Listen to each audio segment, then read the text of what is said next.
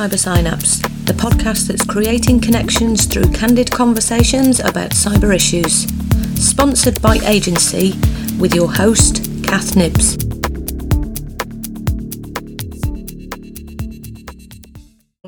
Welcome to Cyber Synapse. This week I'm joined by Peter Moroney. Pete is known as Functional Pete on Instagram, so if you want to kind of follow him on there, that's his handle. And the reason I've brought Pete on today is because this episode, it's the podcast is called Cyber Synapse, and I'm really interested in anything cyber and anything that can be used in my psychotherapy practice. And one of the reasons I brought Pete on is because he is more of a student of biohacking and functional medicine than I actually am. I'm a baby biohacker, I think. I think that might be the term I might use for myself. So first of all, Pete, I thought what you could do is explain what biohacking is for the audience, because some people won't know what it is. And then what we're going to do today is we're going to talk about hacking your biology and how we're going to do that with a cyber-related issue. Sure. Well, thanks for having me, Kath. Good to talk to you. I should probably explain I'm in a hotel room in Tokyo as we speak. I left at the weekend and I've been here. So trying to deal with jet lag and whatnot. So that's I'm actually in a different part of the world. So we might come on to that later on when we talk about light and various aspects of biohacking. Yeah, great. So I'll do my best to explain what it is. So my understanding really would be that as human beings, we can express good and bad parts of our body, our genome, and also gut bacteria, which I found have been very significant in my health and other people that I've spoken to. So we can express good genes and the more negative ones. We all have these little variations within our genetic makeup, and if we express the good ones and turn the bad ones off, it's really like flip switches we found. Then we can just live a happy, healthy life full of energy and not be worrying about a headache or some kind of gut issue or skin conditions, things like that. All these things that kind of that sap our energy throughout the day. Yeah. So essentially, that's what I would say biohacking is. Yeah. And obviously you're touching on one of my favourite subjects there, epigenetics, which we're probably going to get to during this podcast. So would you like to kind of introduce what brought you into biohacking in the first place, Pete? So some people will know your story if they follow you, and obviously I do, but maybe the listeners might find it interesting. Yeah, sure. So I was quite ill. So my illnesses were chronic illnesses. So they were, to quote, I was told many times, you will not die with this. This is not something that's going to kill you. And therefore I would either be left to deal with whatever the symptoms were, or I would be given medications and sometimes surgeries and lots of testing. Nothing really conclusive came out. And a lot of these things are really common. So chronic headache, migraines, skin complaints, chronic fatigue syndrome. When I was younger, I was told that I might have had that. They called it yuppie flu at the time. I was in my late teens when I was told that by a GP. He said some of us don't believe this is a thing. Obviously, it was a long time ago. So it was really a necessity. And I would say 2 years ago, around, I think it was around January, February, 2 years ago, I was really struggling. I had a big job, lots of stress, and I was really getting through on willpower, and not getting anywhere with conventional means. And it suddenly dawned on me that I didn't feel that the people who were giving me the advice understood health. They understand medications, medical procedures, and all I wanted to be was healthy. So I, in my own head, I thought, well, this isn't working. I had to find an answer. So I read a lot of books, basically, and did an awful lot of research. Because I'd been treated for so many things over a period of 3 decades, I kind of knew a lot of the chronic stuff that's out there and what Yeah. the normal treatments are for those. So what I found was when I addressed, let's say, sleep or gut issues, most of them went away. And then you look into another area, say mitochondrial or diet, and everything else went away as well. So Mm-hmm. rather than just one thing will treat one symptom, actually you get your sleep sorted out or your diet sorted out, and virtually everything can go. So, Yeah, yeah. And in terms of, I think we've talked about this before, in terms of what I do as a job, psychotherapy wise, I've actually started to bring in quite a lot of the biohacking techniques, if you like, and information. So I work with clients and I talk to them about their sleep, their exercise, their diet. I ask them, you know, what kind of foods they're eating.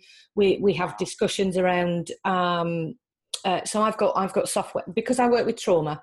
I've got software that looks at heart rate variability, biofeedback, and I use that with a lot of the children so that I can actually help them holistically. Because I think one of the things that does happen, and you're absolutely right on this, Pete, it's the big pharma industry, and quite often clients are over medicated.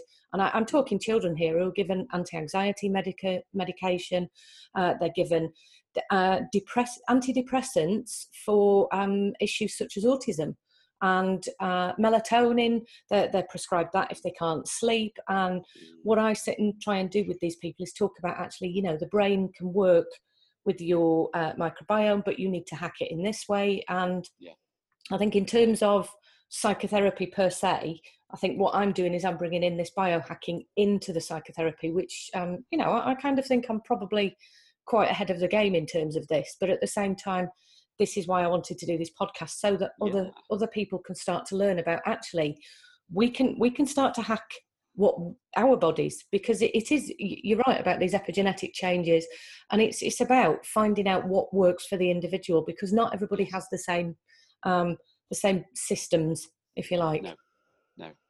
Mm-hmm. No, I would totally agree. I think from what you told me there, I think you're well ahead of the curve. I'm sure it's a very powerful combination of certain aspects of biohacking and just understanding that people are different, and small things can make a big difference. If you're combining that with your psychotherapy, that must be a very powerful combination. So yeah, well done with that. Yeah, well, I hope so, because a lot of the times I'm talking about trauma, I'm actually saying it's the whole body brain experience, well, whole body mind brain experience, because they are separate but together. And actually, lots and lots of people don't understand how one has an interaction on the other. So I'm a huge fan of the polyvagal theory, and regularly talk to people about 80% of the information your brain makes sense of comes from your internal and external environment. And if your internal environment is squiffy, that's a term I've started to use in therapy. If it's squiffy, the information your brain gets isn't going to be as we're hacking into optimal performance, you know. And I'm stealing that from Dave Asprey there, because that's what he talks about, isn't it? Yeah, we're talking about people are not performing in their best way because of things that are happening within their body, and their brain spend more time kind of paying attention to what's that gurgle, what's that happening there, and that's essentially how chronic illnesses become almost the thing that you think about day in, day out. Yes, that was my experience, and yeah.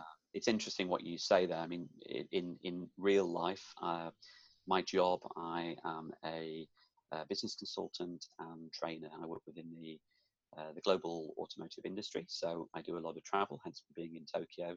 I think in 2 weeks I'm off to Bangkok, so I'll be working with another client there. So I have to perform well, whether I'm in the UK, whether I'm in the Far East, whether I'm in South Africa, and there are various things to deal with. So I personally found this approach to be highly effective at keeping me productive, reducing errors, improving my communication skills and qualities with other people, because I'm more patient, thinking straighter. But what really did strike me, Kath, was that once I was not suffering the effects of permanent negative inflammation. I say negative because some inflammation is good. It's a natural response to healing. But from what I've seen, and certainly in my case, I had way access inflammation, permanently systemic Mm. inflammation in the brain, skin, gut, who knows where else. And what I found was when I, via biohacking, if you want to call it that, or understanding epigenetics, the environment around me and how that's impacting on my health and well-being, Mm-hmm. I found that all of these things improved. I'm now working with businesses, and pretty much I find people really struggling through their day. So usually to do with energy slumps, maybe a poor choice of breakfast.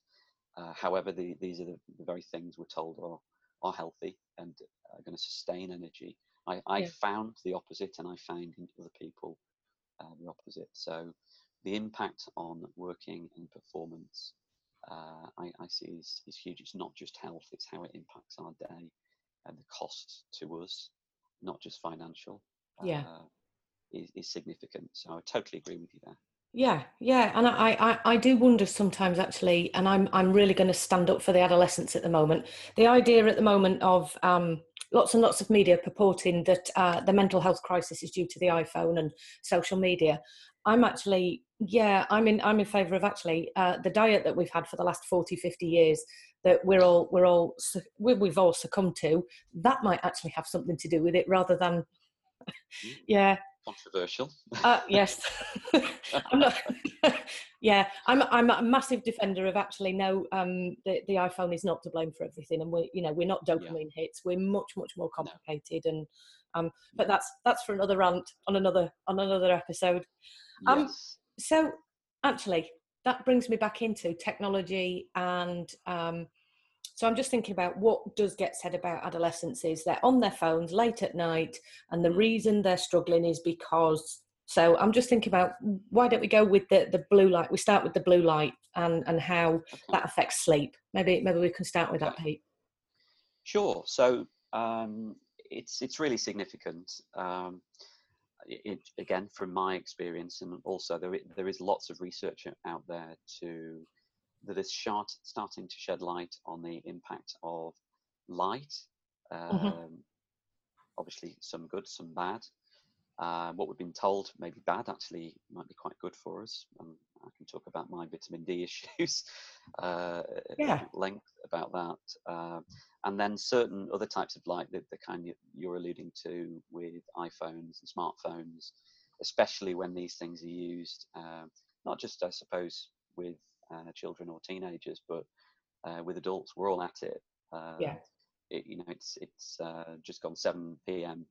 At the moment now. I'm talking to you on my laptop.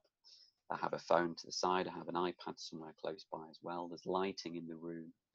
Now, if I hadn't researched about this, I'd probably be doing a lot of the wrong things. I'd have this light here behind me. You might be able to see Yeah. is pretty toxic LED light. There's another big light here, which when I peered down the top of the tube, that's all LED, the wrong type of LED lighting. Mm-hmm. The lights above me are LED, but the two in the to the side of the bed there, I did a quick check, and they're tungsten lighting. And whilst that still is artificial compared with what our body recognizes, it's closer to Yeah. sunlight and closer to firelight, which is what our biology can make sense of. So Yeah. I would say yes, it is very, very significant.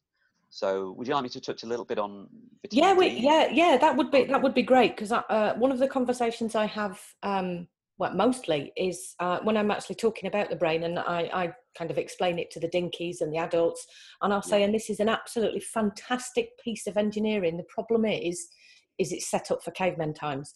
So actually, what we're doing is we've got a brain that's 75,000 years old in today's society, and it's being tricked into daylight when it's not actually daylight. And this will be really good. Yeah. Well, yeah, I mean, gosh, I couldn't agree with you more. And if I had to paraphrase everything that I know into what I'm trying to achieve, it is we are 10,000 years old biologically, at least. Things do not move very quickly. Over the last 200 or 300 years, things have changed pretty rapidly.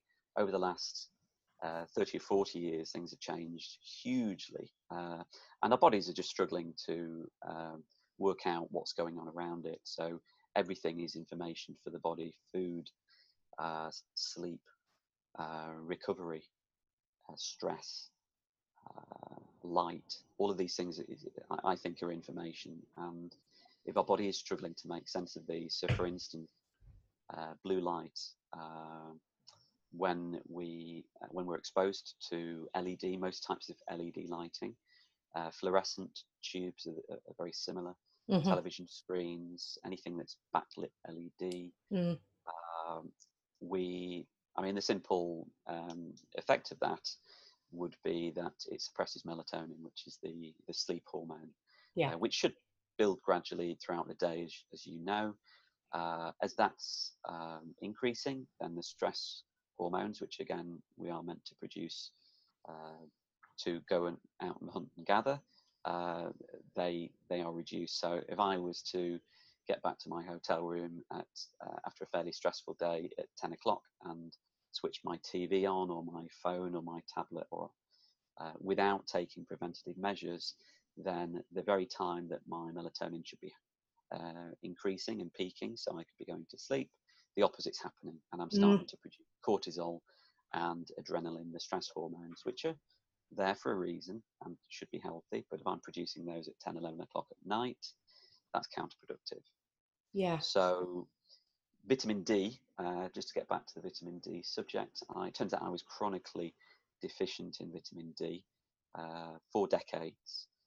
It also turns out that I had my genetic testing done last year, and it turns out that I have a something called a VDR SNP. So VDR is a particular genetic variant, and I had a SNP in it. So I've got actually two defective or variations. So I'm homozygous VDR, which means that I really do struggle to absorb enough light, enough daylight, and also through certain foods in order to have and maintain enough vitamin D. So even in the summer, last summer, great British summer, but I did spend the one day of it, South Africa, one day of it. And when I'm at home, I work from home quite a bit. I'll take my shirt off and I wear shorts. I work from the garden and try and expose myself sensibly to good amounts of light, because I now know this is good for me up to a certain point. And even then, tracking my vitamin D through quarterly blood tests, my vitamin D level was dropping off a cliff. So I have to supplement. Not everybody does, but depending on where you are in the world and how much clothing you're wearing, and then if you're putting sunglasses on and you are wearing sunblock, you could be anywhere in the world and be vitamin D deficient. And the consequences of that, dozens and dozens of chronic diseases, and some of them turn out pretty nasty. Things you don't want to have. Yeah, and one of the things that I do clarify a lot for my clients, and I'm just going to say it on here as well, although I know, vitamin D is actually a hormone, it's not a vitamin.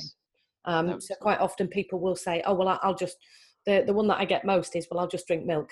Then we have the conversation about dairy, but then we also go back. So actually it's a hormone, and it's how your brain, I'll keep it very simple actually for the listeners, it's how your brain regulates kind of the circadian rhythms around, whether you're ready for bed, whether you're not.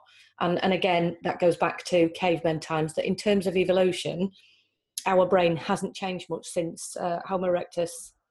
Homo Deus is a good book to read, by the way. It's not, it's Homo sapiens. It's not Homo Deus. Oh, Homo sapiens, yes. Homo sapiens, good book. That actually the brain in terms of evolution hasn't changed much at all.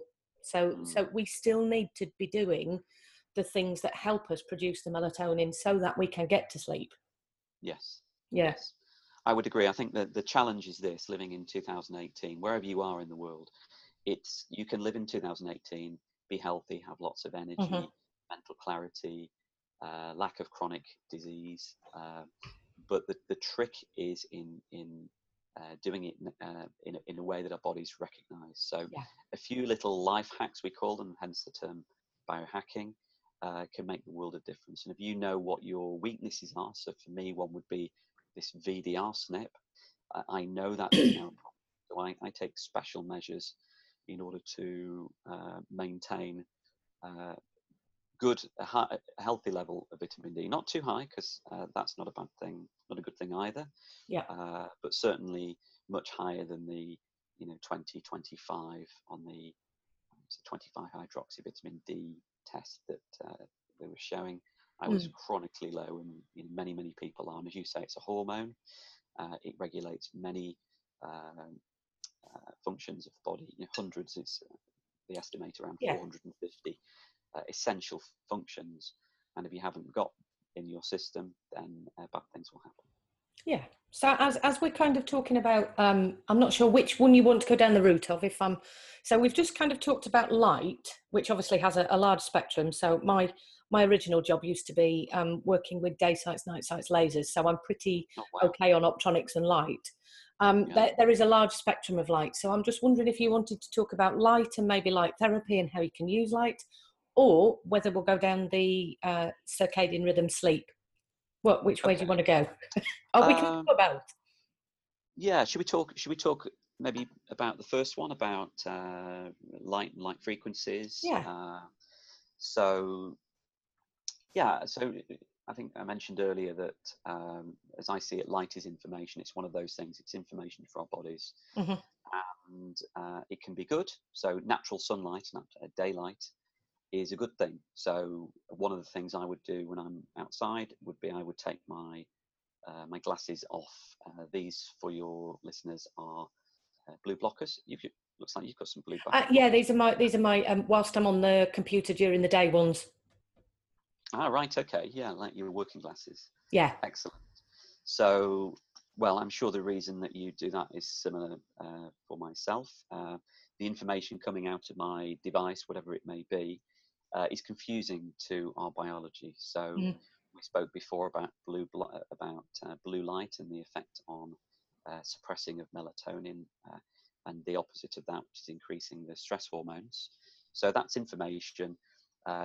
All my body really recognizes is moonlight, sunlight, and really firelight, and that's what it's evolved to understand and to make sense of. So we spoke earlier about at evening time, exposure to blue light. And by the way, this is not just through your eyes, this is on your skin. Yeah. Take this in through our skin. So I've just done a long haul flight. Three things that I do. I would put blue blocking glasses on. So I wear these, the lighter ones during the day, and then I'd move to some heavier ones here, which block all block all blue and green light. These will block about 75% of the blue light and don't block any green light. But I also wear long sleeve shirts with a collar, and I can put a cap on as well, baseball cap as well. So not because I want to be antisocial, but because the lighting on airplanes, just like a lot of it in this hotel room, is quite toxic to our bodies. And if our bodies want to know, it's difficult enough traveling halfway around the world, because that's totally unnatural. Yeah. And all the jet lag that you experience is a result of that. So it's a difficult enough experience anyway to go through without mitigating some of the exposure to light, because the light is one of the significant ones. Yeah. So I believe you also have another gadget with you. So obviously I've seen this on Instagram. So do you want to talk about the other little hack that you have for light? Would that be the human charger? It would. Okay, yeah, I'll talk about that. So I've got that, again, I've got that handy here. So this is it's like a little iPod. Comes from Finland. It's called Human Charger, or the Valkey. You can buy these things on the internet. You can get them. I got this one on Amazon. So talking about light and information and light exposure. This is a really clever little device. You can actually use it in various different ways. I don't suffer from seasonal affective disorder. which I know a lot of people do. And I also know a lot of people who use these devices very, very effectively to treat the symptoms of seizure affective disorder.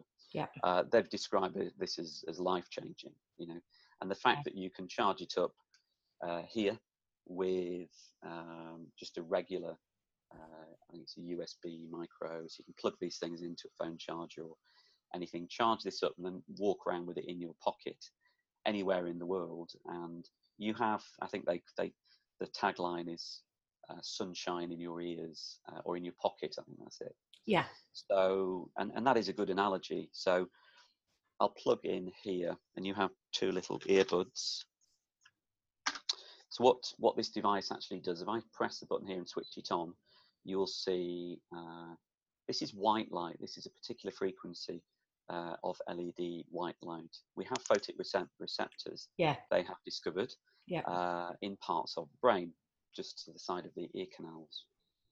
And when we expose these parts of the brain to a particular dosage of light, it can be beneficial. There are, if you go on the website, there's lots of studies that point to the net result is I feel the difference. I do know people who have tried these who they haven't had the impact that they're looking for. So when I have a dose, and each dose of this is 12 minutes, and you can actually make them less than that, but the standard dosage is 12 minutes. When I have one of those, I feel the effect of a cup of coffee. So it gives me a boost in the morning. Very occasionally when I'm at home working, if I just want an extra boost and I may have had a coffee or some kind of nootropic compound such as caffeine, green tea, something like that, and I want an extra little boost, I'll pop this thing on. It usually will be in autumn, winter, spring, and I feel the impact of it. You can use it, as I said, for seizure affective disorder. The reason I mainly use this and bought this was to mitigate the effects of long haul travel, the dreaded jet lag, which is crippling, especially if you have to work and really use your brain when you get in the country. Well, that's what you get for time traveling, Pete. Yes, yeah. if you're going to time travel, you know, you have to take the hits with it, I suppose. You're absolutely right. So what's really clever about this as well is you can actually download the app for this device. It's a free app that you download onto your smartphone, and you put your flight details in. You can either put the flight number, and it will find that, or you can just put where you're setting off from, the time, where you arrive, and the time, and it will set a whole program of doses of light, and it comes up with a reminder on your phone. So, for instance, today, even though I flew on Friday night, Saturday morning, and I'm 9 hours ahead, I took today 4 doses of 12-minute sessions of light. Right. And it's the same leading up to the flight as well. So back to that, what is that light and why is it doing it? It's information. So it's starting to get us into the circadian rhythm of the time zone that you will be arriving. So one of my best hacks when I get to a destination is to, whatever time of day it is, get out and expose my face, hands, eyes to daylight, whenever it is, evening, morning, afternoon, because our bodies do recognize that. And even though we've been dumped halfway around the world, it's giving information about where we are, what we should be doing, what hormones we should be producing, neurotransmitters we should be producing, and therefore setting us up for a good night's sleep, rest and recovery, and good performance hopefully the next day. Yeah, and what a lovely, nice way that you've weaved towards sleep. So I'm just thinking about actually looking, because for me, I think that's one of the most important. In fact, what I will say is, in the therapy room, when I generally say, okay, how is your, so I almost sound like a GP sometimes when I'm sat with the clients and I'm saying, okay, so how's your sleeping regime? How's your eating, drinking, peeing, pooping? And you can see them as if that's not quite what I expected from psychotherapy, Kath. Sleep is the most important thing. And the number of children that I've spoken to, we talk about the apps that they can use to track their sleep. Like you, I'm going to be ordering, I have ordered the new Oura Ring, and we might get onto that, but I currently talk to the children about tracking their sleep, and I say, you know, you have to know that you're going through these cycles, and you have to know this, Because at the moment, the amount of homework that the adolescents get in relation to where they are in respect of their GCSEs or A levels is really causing an impact in sleep deficiencies. Their circadian rhythms are all over the place. The adolescent brain doesn't actually get tired till about 11, 12 o'clock at night. They need, it's about 10 to 16 hours of sleep that they need. They don't wake up till 10 or 11 o'clock properly in the morning, or their brain doesn't wake up till 10 or 11 o'clock. And what do we do in the United Kingdom? We send them to school at 8:30 in the morning. Yeah, so absolutely. Their brains are literally not detoxifying overnight. You know, they're not getting, and hence my glial t-shirt, their glymphatic system. Yeah. It's not clearing out. I talk to adolescents and I'll say, you've almost got a caretaker, well, a lot of caretakers that overnight will get rid of the waste that you've accrued during the day. And if you're not sleeping properly, that waste then begins to build up. And that's the effect of brain fog, not remembering. Plus, adolescents also have enough brain changes to cope with, you know, with different areas of the brain doing different things between the ages of 12 and 25. And I just think it's really, really difficult to be a young person in today's society. So sleep for me is the way that I usually talk to them and say, this is what we need to hack first. This is what we need to try and get a grip of. Wow. Yeah. You're well ahead of the curve, I would say. And the fact that you're combining your psychotherapy practices with this type of very powerful hacking techniques, your understanding, I mean, that's cutting edge stuff. So glymphatic system, the brain's cleansing system, as you referred to, from my understanding, this is very new science. This is within the last 5 years. They even discovered what happens with the brain overnight. One thing that I've learned, and it was certainly true with me, is that performance and chronic illness is intrinsically linked with sleep quality.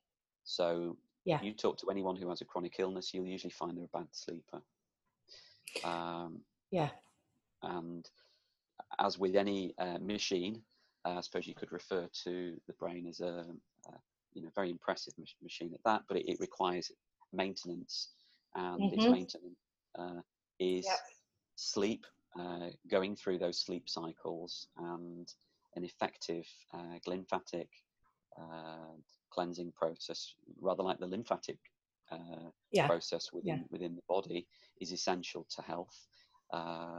Just as so with the glymphatic system. And again, my understanding would be that if that's not working properly, it will pretty much almost certainly end up in some kind of neurological issue later in life, not just a lack of concentration and underperformance, but linked with serious neurological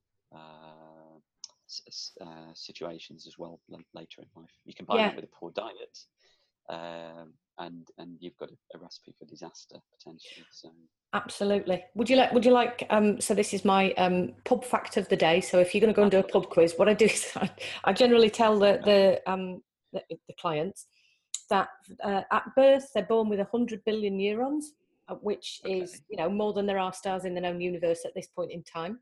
For each of those neurons, there are 10,000 synaptic connections, and for every neuron, there are 3 glial cells. Wow. It's a huge fact. So glial cells are now being really, really looked into and researched, because actually they are far more important than people previously thought. So there we are. That's how to win a pub quiz. Yeah, I'll make a note of that as soon as I get off the podcast. No, I like it. And I mean, it's interesting. You clearly you have a great understanding of, so we're talking about circadian rhythm. I thought it was very interesting last year, the 2016, I think it was, the Nobel Prize for Science was won by, actually, sorry, no, it was last year, it was 2017. 2017 Nobel Prize for Science was won by teams studying, or scientists studying, the circadian rhythm. So this is big. This isn't just woo science or crazy talk. This is Nobel Prize winning theory, and linking to focus, performance, and very importantly, even more importantly, health, or lack of it. And I would agree with you that effective sleep and recovery is as important as anything else, perhaps even more so than diet, Yeah, from yeah, experience. So, which is yeah. certainly So should so. we have a quick conversation about the circadian rhythm and why there's certain sleep states? Because actually, the interesting thing you mentioned earlier, and this is what keeps happening when I'm doing these podcasts, you talked about switching the TV on and watching television. Mm, That we actually watch television in certain brainwave states. So those okay. brainwave states are also corollary with age and stage of development in terms of brain development, and they're also relevant for why we end up in that zombie pose when we're sat watching television, and it's to do with the brainwave state we're actually in for the information Really? to be coming in. Yeah, yeah. Ah, Maybe I'll save that. But yeah, when you mentioned TV and that earlier, when you go mm. through, when you go into sleep, you actually go into these brainwave states such as delta and so on. So I thought Yeah. we'd talk about circadian rhythm, and I'm just going to go quiet because I could go off on a soapbox. Well, it's good that you're passionate about it because, as you say, it's very important. Sounds like you're talking to a lot of your clients about it. Yeah, and I think also in addition to that, you spoke about how society treats. So we're talking about circadian rhythm, and then within that, and even within different stages of life, you talk about young adults. They need a particular amount of sleep, and they perform better at certain different times. And this is true also of us as individuals. So you'll be aware of chronotype and the term Yeah. chronotype and the impact of your chronotype. Yours may well be different to mine. I'm a bear. Much, are you a bear? I'm a Okay, bear. Yeah. interesting. Okay, so you're a bear. I'm more of a dolphin, which again pretty much linked with a lot of the issues that I had. But I'm turning much more into a bear with certain aspects of lion. So what are we talking about? Yeah. Listeners that are not familiar with these. So this would be Dr. Michael Bruce, Yeah. the sleep the sleep specialist, and we would traditionally class people as either a morning person, the lark with the lark, and Yeah. early bird The catches early the bird and worm. the night owl, isn't it?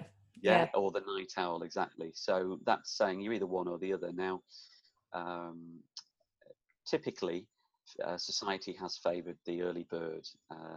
Some of the most effective people are actually the uh, the night owls, or Dr. Michael Bruce would call them, I think, the wolf. The wolves. Yeah. So Yeah. they are more of a naturally nocturnal, very, very effective people. But you try and get them up for a meeting at 8 o'clock and to perform well, or an exam starting at 9 o'clock, which uh, they probably did many times in education, and it's a disadvantage, just as it would be trying to get the lark to sit an exam at 10 o'clock at night, which Yeah. would actually favour the wolf Mm-hmm. far, far Yeah.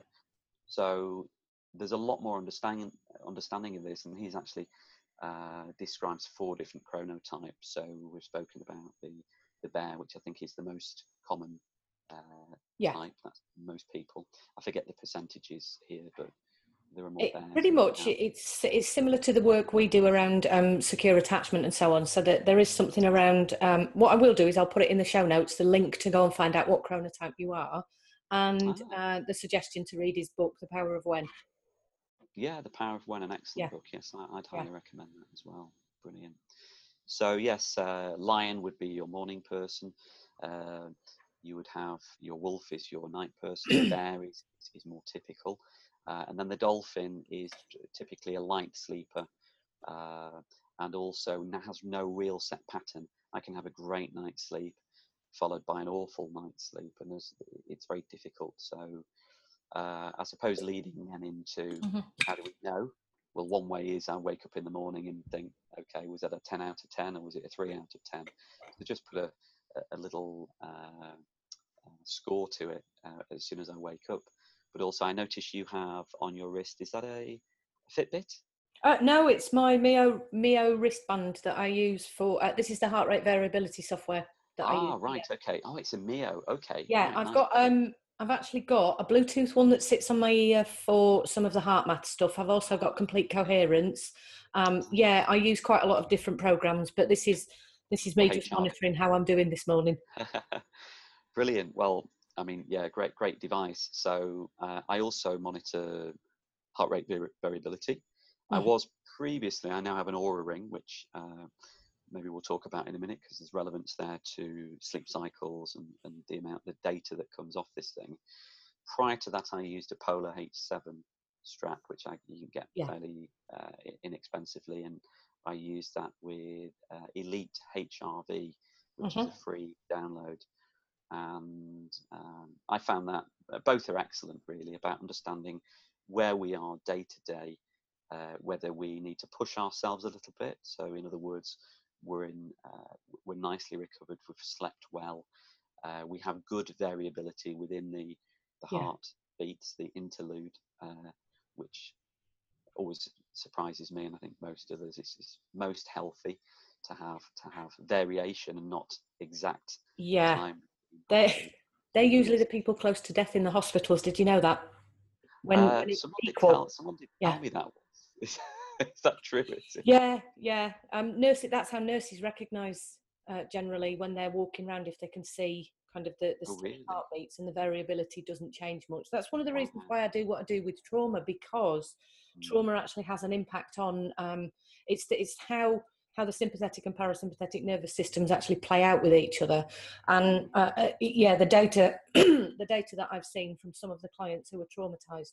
So I work a lot with the Manchester Arena victims, with victims of sexual abuse, the ones who have seen graphic content on the internet, and it's really surprising what impacts and how it impacts. So I think what we might do another podcast, Pete, all on the Aura Ring and maybe heart rate variability, Yeah, sure. because I'm just noticing the time, and again, I said this would happen.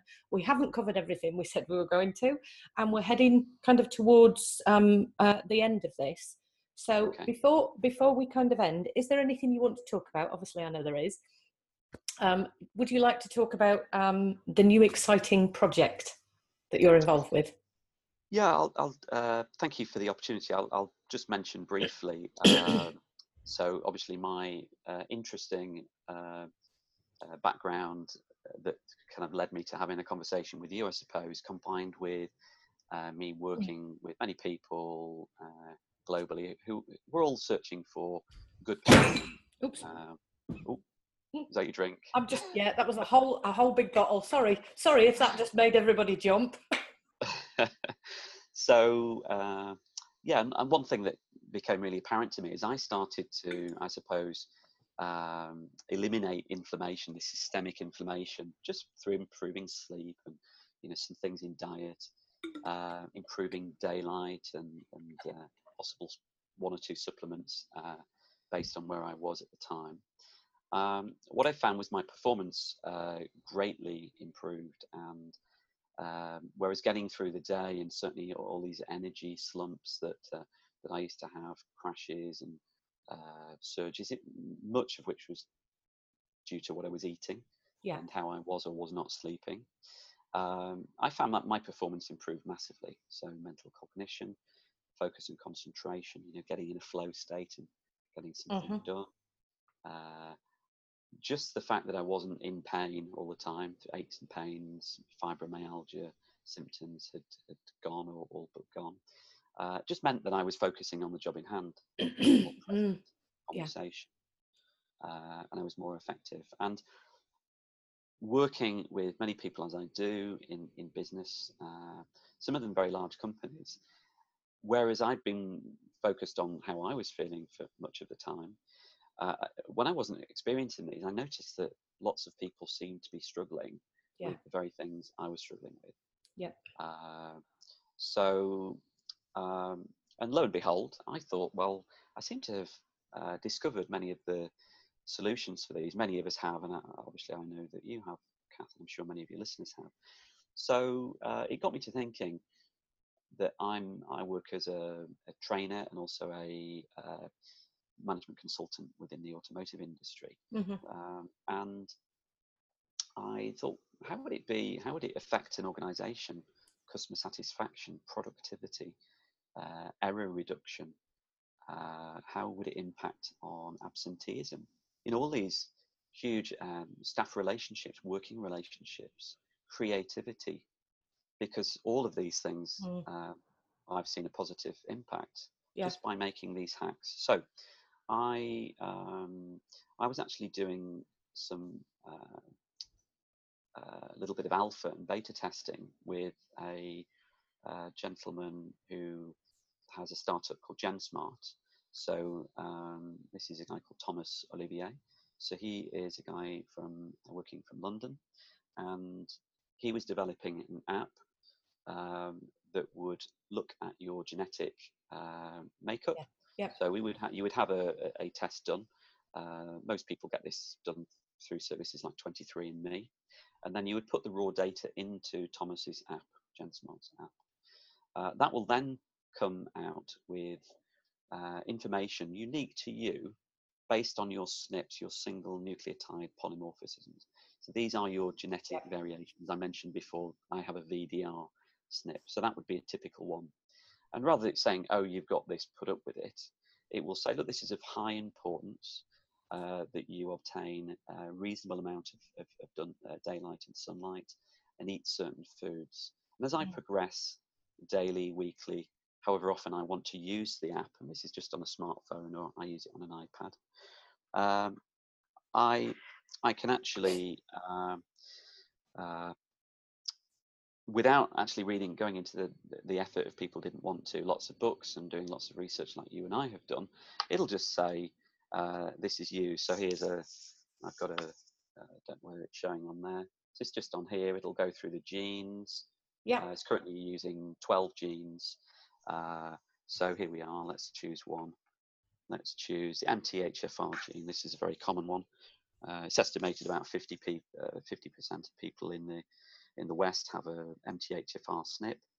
That means we're not methylating properly. We can't convert folic acid into folate, the available form. Folic acid is put in lots of manufactured cheap food, usually out of a box. And I can't do that, and folic acid is actually poisonous to me. So I click on MTHFR, and that'll say, look, you've got a high importance. If you do these things, and these are not drugs or there's no work involved, it helps with these issues and your performance improves. So we partnered with Thomas at the team at GenSmart and launching a company. So we're just about to start the pilot. We're very excited. The company's called Thrive, and it will be aimed more at corporate users, and it will be aimed at really performance. The outcome of that will be potentially lots of health benefits as well, but we're generally aiming it at performance within industry. So we have 12 high performers from around the world who've agreed to test the product for us, and we're going to do an intense program with them over the next 3 months and look for results with them that I've found and various other people, and hopefully document that as evidence then to develop the product. So that's what we're looking at. Yeah, okay. So what I'm going to do is I'll put the information in the show notes where they can contact you or Thomas. Obviously, I'll check with you just after we finish this what you want me to put in the show notes. I'll put everything there, and people can find you on Instagram under Functional Pete. And what I will say, Pete, is thank you very much for your time today. I'm definitely going to do another podcast. Well, there's at least, I don't know, at least 6, 7, 8, 9, 10, 12, 13 different topics that we can go through. Yeah, I think actually what we could do is we could get really, really in-depth into some of these conversations, depending on what people want to know, obviously, because it is part of my practice. It is part of my way of being now, and obviously, as I said, I'm a baby biohacker, so I don't know quite as much as you do, and I'm obviously starting to explore and get into this a lot more, and I think it has a massive impact on the health and wealth of humans, starting with the babies all the way up. So thank you very much for your time, and I look forward to speaking to you soon. And again, because I'm always a bit rubbish at this, if you could rate and subscribe on iTunes, what that does is it makes it more available for other people to find, and then more people will get this information. So for now, thank you very much, Pete. Yeah, thank you, Kath. Great speaking to you again. All right, bye-bye now.